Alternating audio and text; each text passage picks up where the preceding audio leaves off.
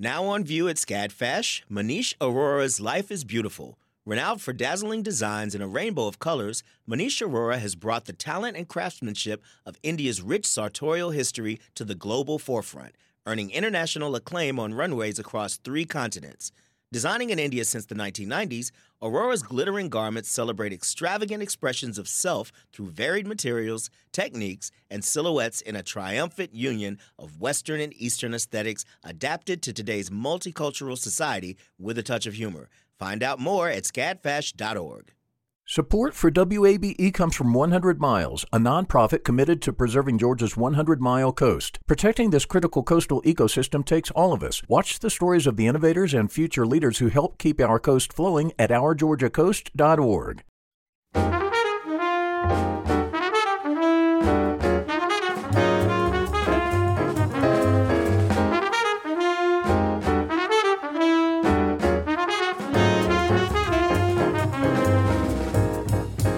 From WABE in Atlanta, this is City Lights. I'm Lois Reitzes. Thank you for listening.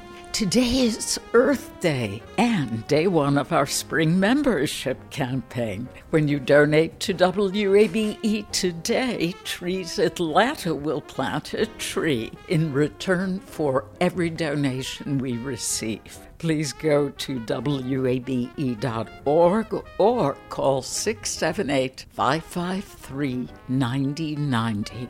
In February, the Freedom Park Conservancy, Trees Atlanta, and the National Center for Civil and Human Rights together created a living memorial to the late Congressman and civil rights leader John Lewis. To honor his legacy, hundreds of blooming trees, shrubs, and flowers have been planted in Freedom Park.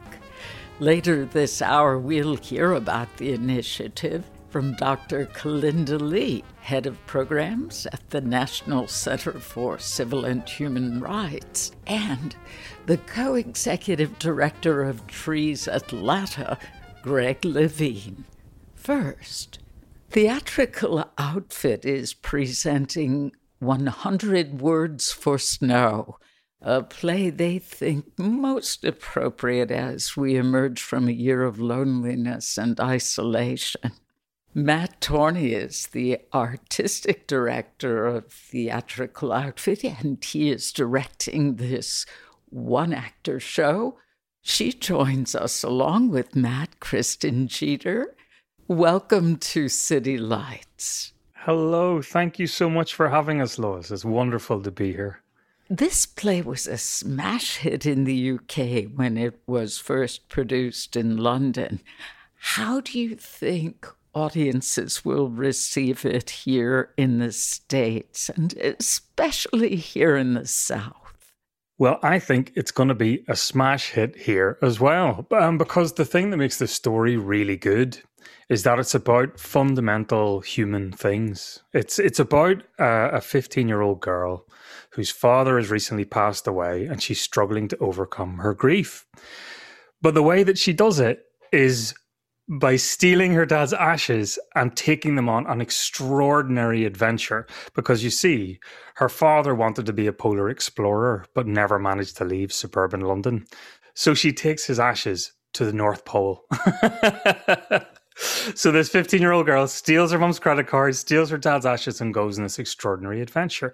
Now, in this are a couple of just absolutely extraordinary and fundamental things for play in the theatre. First of all, it's about something very real, which I think is universal and will resonate in England, America, and the South, which is the question of how do we get through grief? How do we overcome loss?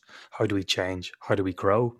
But also, it's just an amazing story full of adventure and imagination and humor and change. And then when you take all of these elements and you put it into an extraordinary performance by a single actor playing all the characters and conjuring all the different locations and environments, I think that's a recipe for pretty amazing theatre. Sounds it. Would you talk about the play's title? Sure. So what I found is that there was a myth that the Inuit people who I live in Greenland and frequent the North Pole. There's this myth that they have 100 words for snow, but it's not true at all. And so it's Rory going through and finding the truth of what happened through these explorers and the truth of the nature at the same time. So it's this myth versus fact kind of thing that plays out through the show. And it's something that you can only find through exploration. Like as an explorer, you can only find what's true through going through the process. And Rory too could only find what's true about herself, what's true about the things that her father believed in through going through the journey. Kristen, how would you describe the character of Rory? She marches to the beat of her own drum. She leads with her intellect first as a way to guide her through her emotions. And I just love her so much. And I resonated with her a lot as someone who is always searching for more, who doesn't quite fit in with what's going on around her and has this hunger to stamp out complacency. Would you say that you're identifying with the fact that she's not certain of where she fits in is because of your love for acting? No, I think growing up in Smyrna and just having different interests for art and things like that, like Rory has an interest for science and exploration in a way that most girls don't. I think her fundamental struggle is like what kind of girl she's going to be. She talks in the show about calling herself Rory, giving herself that nickname or choosing that nickname instead of her full given first name, which is Aurora. So that balance between what is it to be a girl turning into a woman and what do you have to play into versus what can you do to be true to yourself? Have you ever performed in a one-woman show before? I have not like this. I come from a musical theater background. And so I think it was 2016, I rented a space at 7 Stages, and I did this one-woman show for myself, kind of explaining where I had been since leaving home all that time and my journey as an actor, but it also had music throughout it. So this was a different bear for it to be all 41 pages of text with no easy songs to remember in between. Oh, wow. In a 2018 London Theatre Review I read, Damien Russell was the critic. The production managed to recreate what we see so often in life, the funny side to a bad event. How does 100 Words for Snow manage to find humor in such a sorrowful time for Rory? Well, that's because Rory's point of view on the world is a very funny one. I mean, I think humor and point of view go hand in hand. Rory struggles with feeling sorry for herself because she knows that that's not what her dad would have wanted for her. She wants to make sense of things and she wants to move through this time of grief into a time of growth. And along the way, she just has such extraordinary experiences and encounters such strange and bizarre characters and circumstances that for all of the profound questions at the heart of the play, there's also a healthy dose of the ridiculous as well. And this exact thing is what drew me to the play as an artistic director. Because when we were sitting down trying to figure out how we were going to kind of reinvent our programming to respond to the pandemic, we knew we wanted to do a play that tackled something real, that got its teeth into something, that it wasn't just pure escapism. But we also didn't want to do a play that was just going to kind of probe uncomfortable wounds and really push people and disturb them in a way that might be challenging in a spring after everything that everyone had gone through. So a play that combines the sublime and the ridiculous, the poetic and the profane, felt like something where we could all come together and experience this story that would help us process grief and understand, and also bring us on an amazing journey from suburban London to the Arctic wastes of the far north of the world, and all the kind of strange people that Rory meets along the way. Personally, maybe this is my Irish upbringing as well, that life is profound and ridiculous. There's humor everywhere. I agree. I think it speaks to the absurdity of the truth of human situations and human interactions. Rory takes her dad's ashes, but first she remarks at the fact that there are ashes in a can that we burned a person when we put the ashes into a can, and now it's just supposed to sit and live with us in our living room. That is a bit, when you distill it, which Rory seems to do a lot, when you distill it, it seems absurd, and in that way it can be funny. I'm curious, Kristen, have you lost a close relative? I've lost my grandmother when I was just coming up as an actor. She had Alzheimer's. So at the time I was doing some work at a dinner theater in Illinois, and there was a woman who I was working with who had lost her mother in the same way. And she described to me that what I was going through was kind of a double loss. The loss of my grandmother when she started to lose her mind and not be the same woman that we knew her to be. And then also again, when her spirit physically left her body. And I remember not being able to go to the funeral at that time because I was under contract, and I got these kind of God winks, if you will. Just, I learned then that love will always be sent to you from this woman who I was with in the cast. And then also I went to just a local church service there, and I was sat next to a woman who had lost her husband recently. And so we found this kismet connection and just the coincidence of sitting next to each other in that moment. And I think that's what Rory finds too, is that along her journey, she finds these different things that are brought to her that make up her toolkit for processing her grief. Tati Hennessy's play centers around the theme of grief, and Rory travels all the way to the North Pole, a place that many of us associate with a different kind of grief, knowing what we do about melting polar ice caps. Do you think it's appropriate to draw a comparison between Rory's grief over her father and grief over the loss of our planet's Arctic natural resources, or is that overthinking it? No, this is a comparison that Tati herself draws in a beautifully written introduction to the play. One of the big themes in the play is Arctic exploration. And there's all these stories and narratives about polar explorers and their grisly ends as they were trying to reach the North Pole, trying to conquer it. I think Rory uses the term with their bloody Victorianness. And Tati creates the thought, like, this landscape that used to destroy us is something that we are now destroying.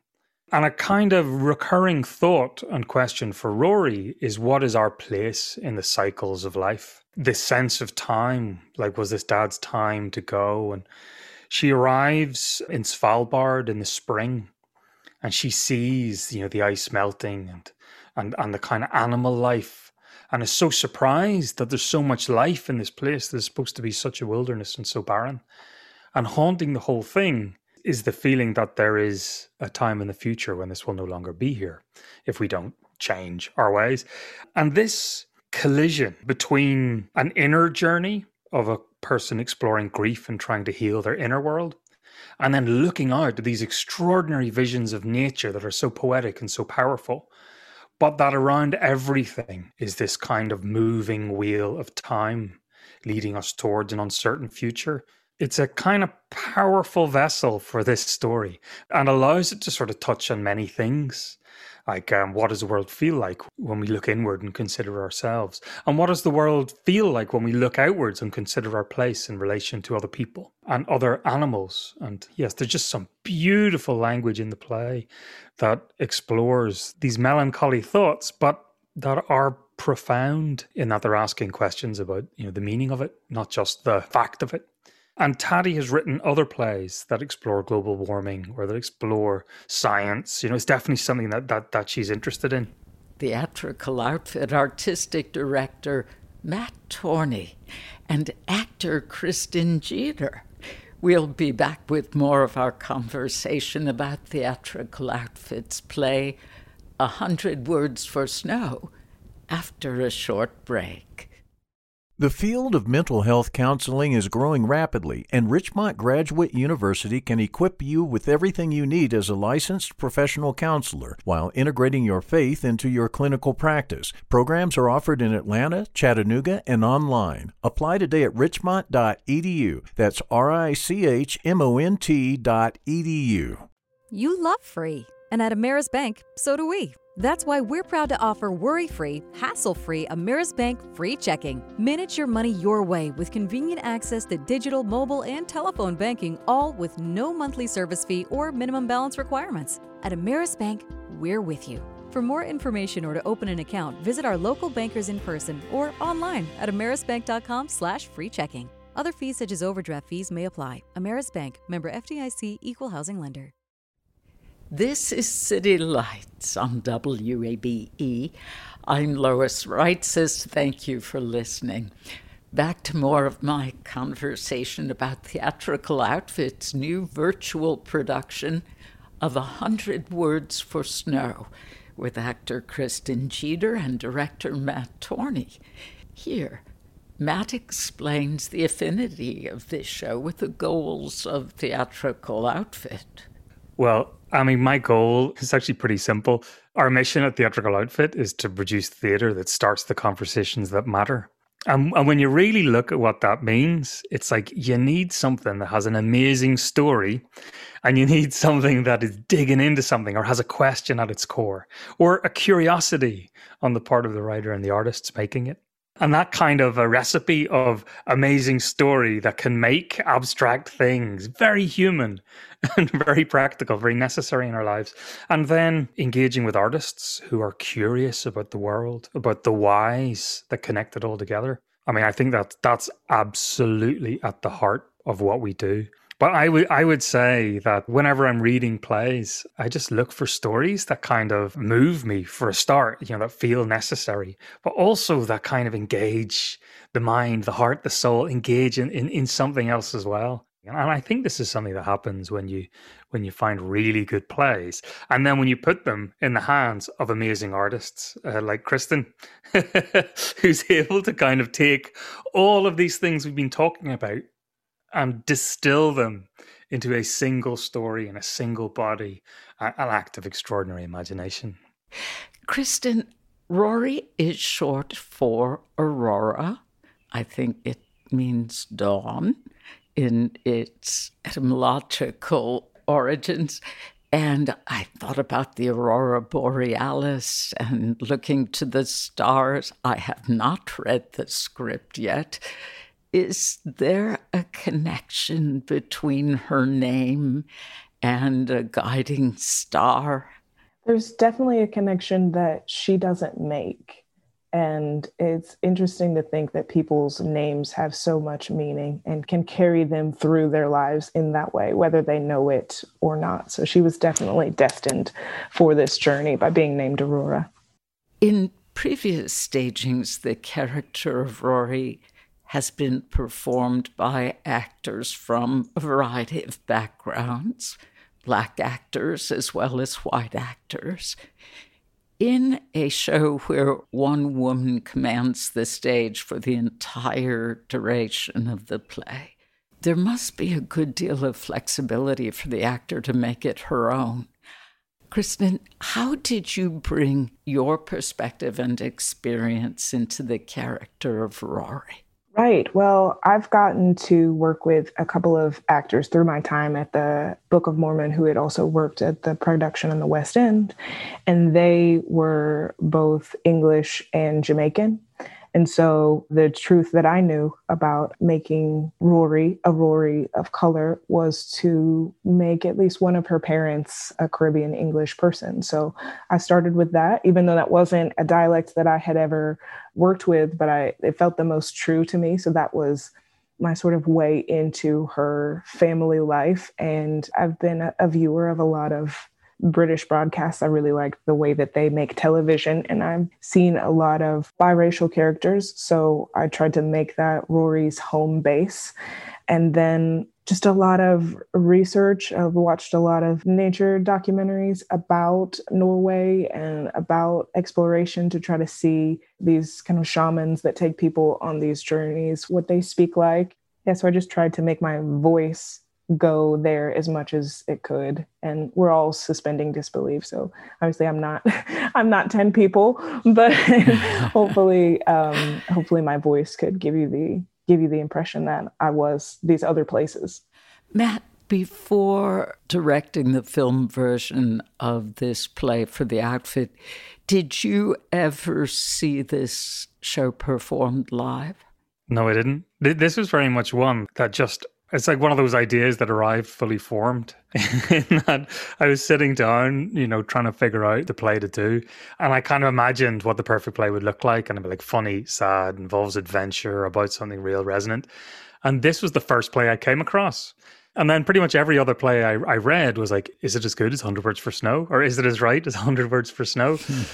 Yeah, it wasn't something that I had seen before or that I knew what Taddy had intended it to be. It was just, it arrived both as a profound series of questions, an amazing character, but also I just had these images in my mind of how it could work as a film that felt like theatre. I just saw vivid images, almost like frozen frames, of how theatre light or theatre magic or the illusion, the way that we tell stories in the theatre, could be really powerful and evocative. Well, to that point, can you tell us something about the set design? Yes, our objective in capturing a film version of this play wasn't to make a film. It was to try and capture the experience of being in the theatre. And the way we defined that is by really focusing on this idea that theatre is an act of imagination. That great actors can just take you on a journey through their imaginations and the way they use their body, the way they use the voice, and the way that theatrical light can make things darker, brighter, the way colour can work, the way sound can transform our the kind of images that we see in our mind. So very early on, we said, despite the fact that the play goes to all these different locations, we are not going to use any images, no projection design. We're going to conjure it all just through light on basically an empty stage. So the set design evolved quite fluidly from there, where we realized that we were going to need a platform that could hold all of these different realities, and that would have to be painted with colors that you would see in sea ice and suburban London and Norway, and that we had to kind of come up with a couple of really specific and clever props that could stand in for many things. And the rest, and I think this is the heart of the story and what makes it amazing, the rest is on the shoulders of an actor. And what was interesting about the process is that all the designers had to keep reinventing how they worked whenever the camera would come in or whenever we would encounter something that worked when it was in the theatre, but we had to make it work in the frame of the camera. And that kind of sense of collaboration and creativity in the theatre as we were filming it, it was really exciting. It was some of the best creative days I've had since the pandemic began. Well, speaking of the pandemic, 100 Words for Snow was filmed live at the Balzer Theatre with 3 weeks of rehearsal and 2 days of filming. And according to the playbill, countless safety measures. Oh, yes. How did the team work around COVID restrictions? Well, we're very lucky at Theatrical Outfit to have an amazing production manager, Courtney Griever-Fries, who is just as thorough and dedicated a person as you could want figuring out your COVID safety plan.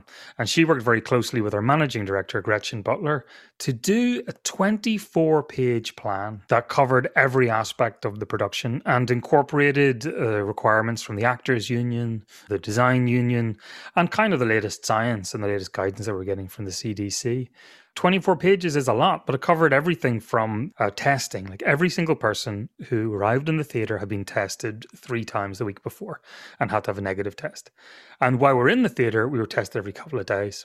And then on top of that, of course, we're all wearing masks unless the camera was rolling. And then Kristen would take off her mask as she was performing and put it back on. And everybody was distanced, hand sanitizing stations. We were working with COVID safety specialists from the Emory School of Nursing. And air filtration, which is the key to everything. Ah. For this, we have to thank Tom Key, When he and the team were designing the Balzer Theatre, they put in an amazing air filtration system.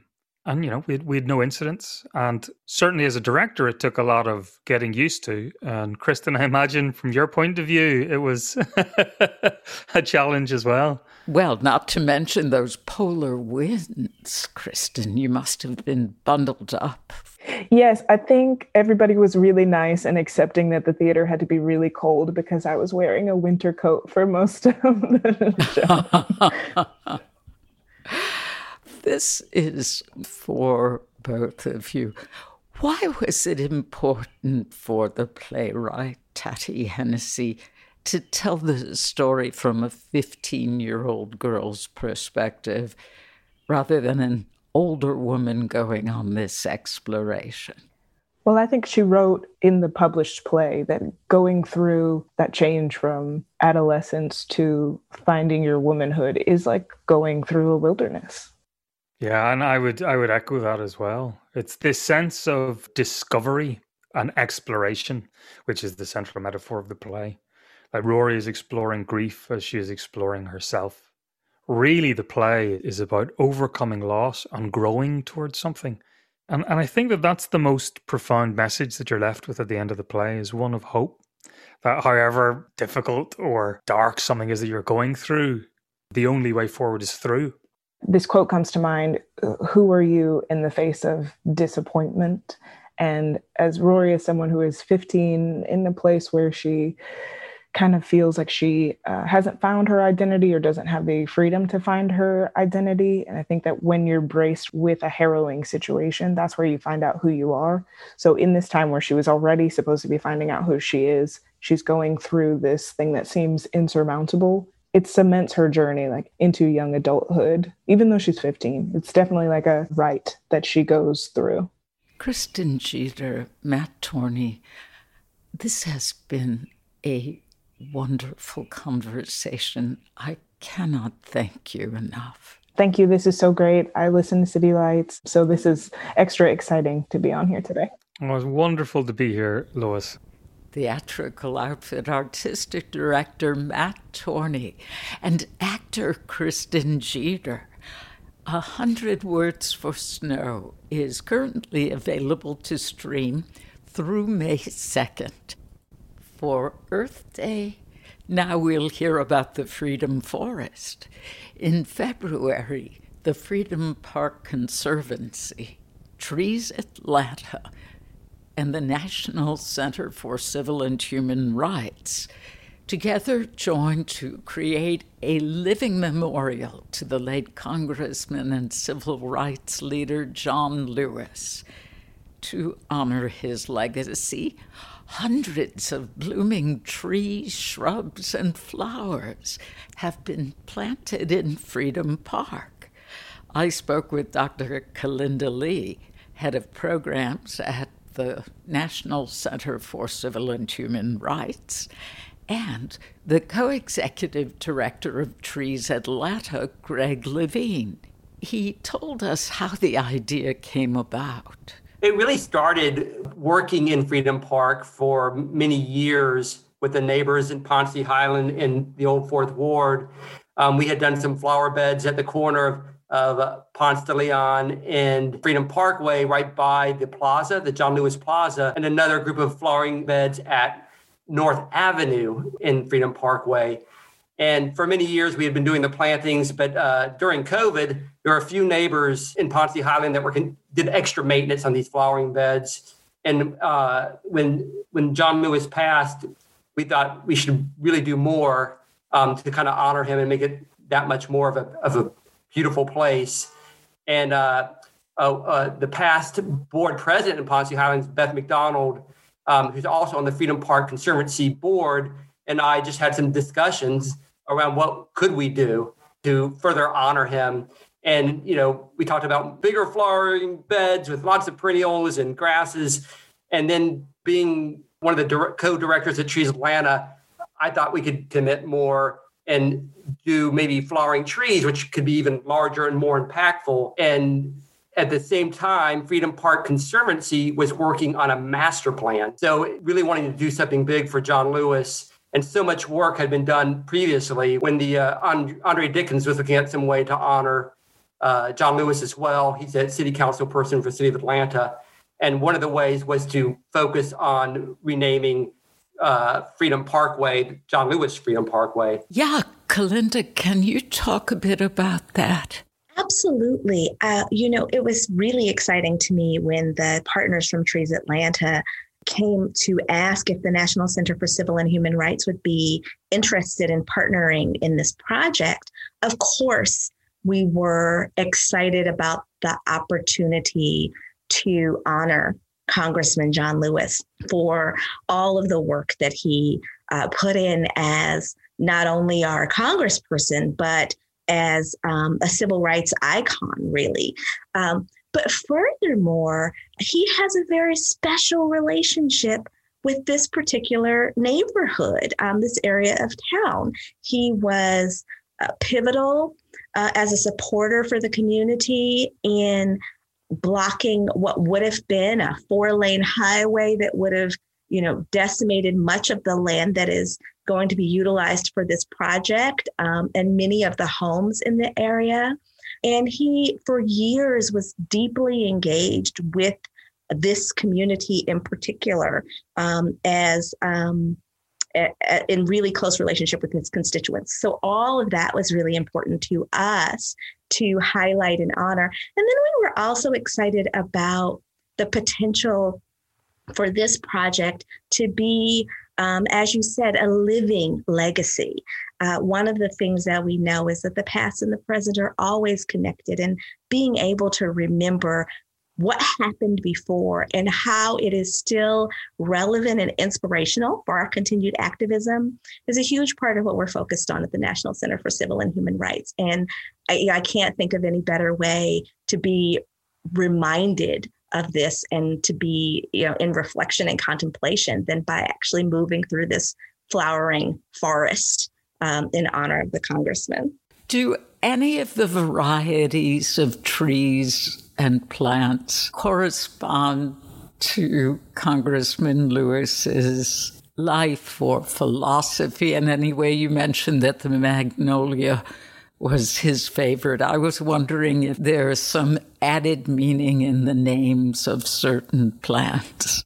We haven't gotten there that far yet. There's some trees that are symbolic of peace. Really, our focus was to do as much of the blooming trees around his birthday to really start that celebration, and going all the way through to spring, really extending the celebration of this great man's life.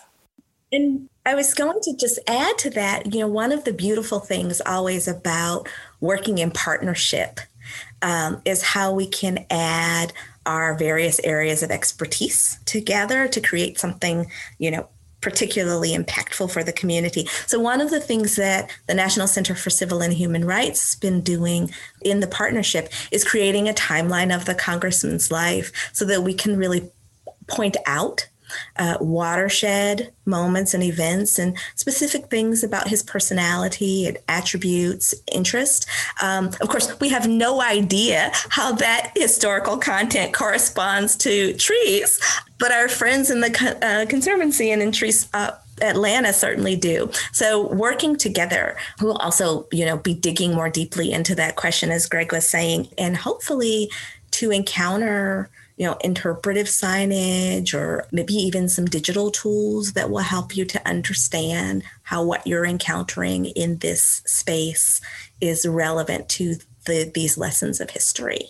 So there will be something within the center that will explain the flowering tree forest? Actually, we are more focused in being a partner around what happens outdoors. So we recognize that our work is both inside the center and outside the center, right? Throughout our landscape, we do programs and projects, sometimes in schools and other places in the public.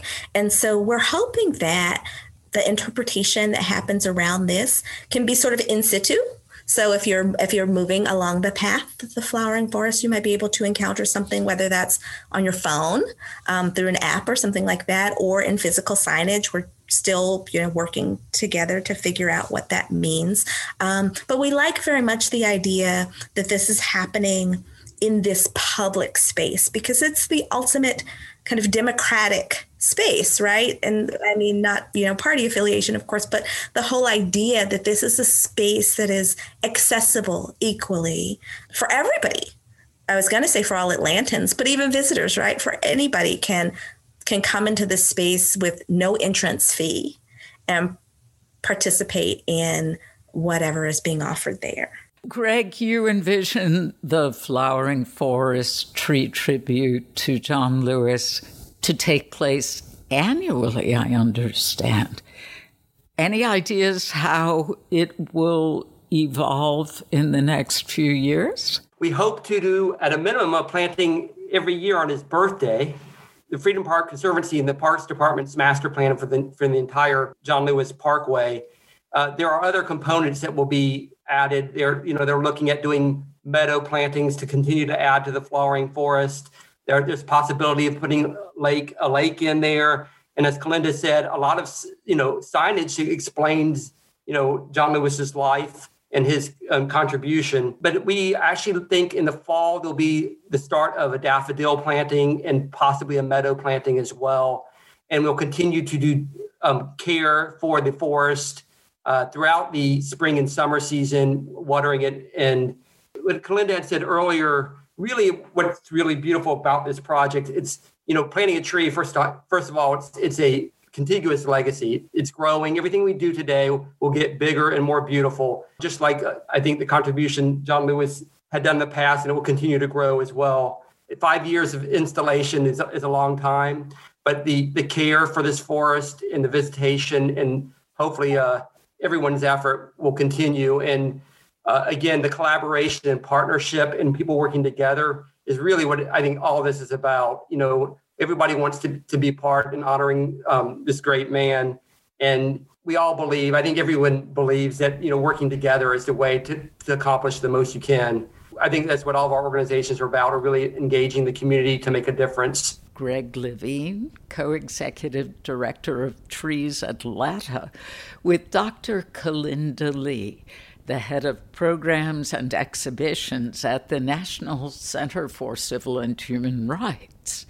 The tree tribute to the late civil rights leader and Congressman John Lewis is in Freedom Park. You've been listening to City Lights, our daily celebration of Atlanta arts and culture. Next Tuesday, April 27th, please join us for City Lights Live at the Georgia Tech Skyline Stage. I'll host a concert with musicians from ATL Collective performing The Soul of Georgia, an evening of soul music. Tickets are at wabe.org. City Lights producer is Summer Evans. Our engineer is Shelley Canavy, and I'm Lois Reitzes. I would love it if you'd follow me on Twitter at LOISREITZES. You can also follow us on Facebook at WABE City Lights. Thanks for listening to member-supported WABE, Atlanta's Choice for NPR.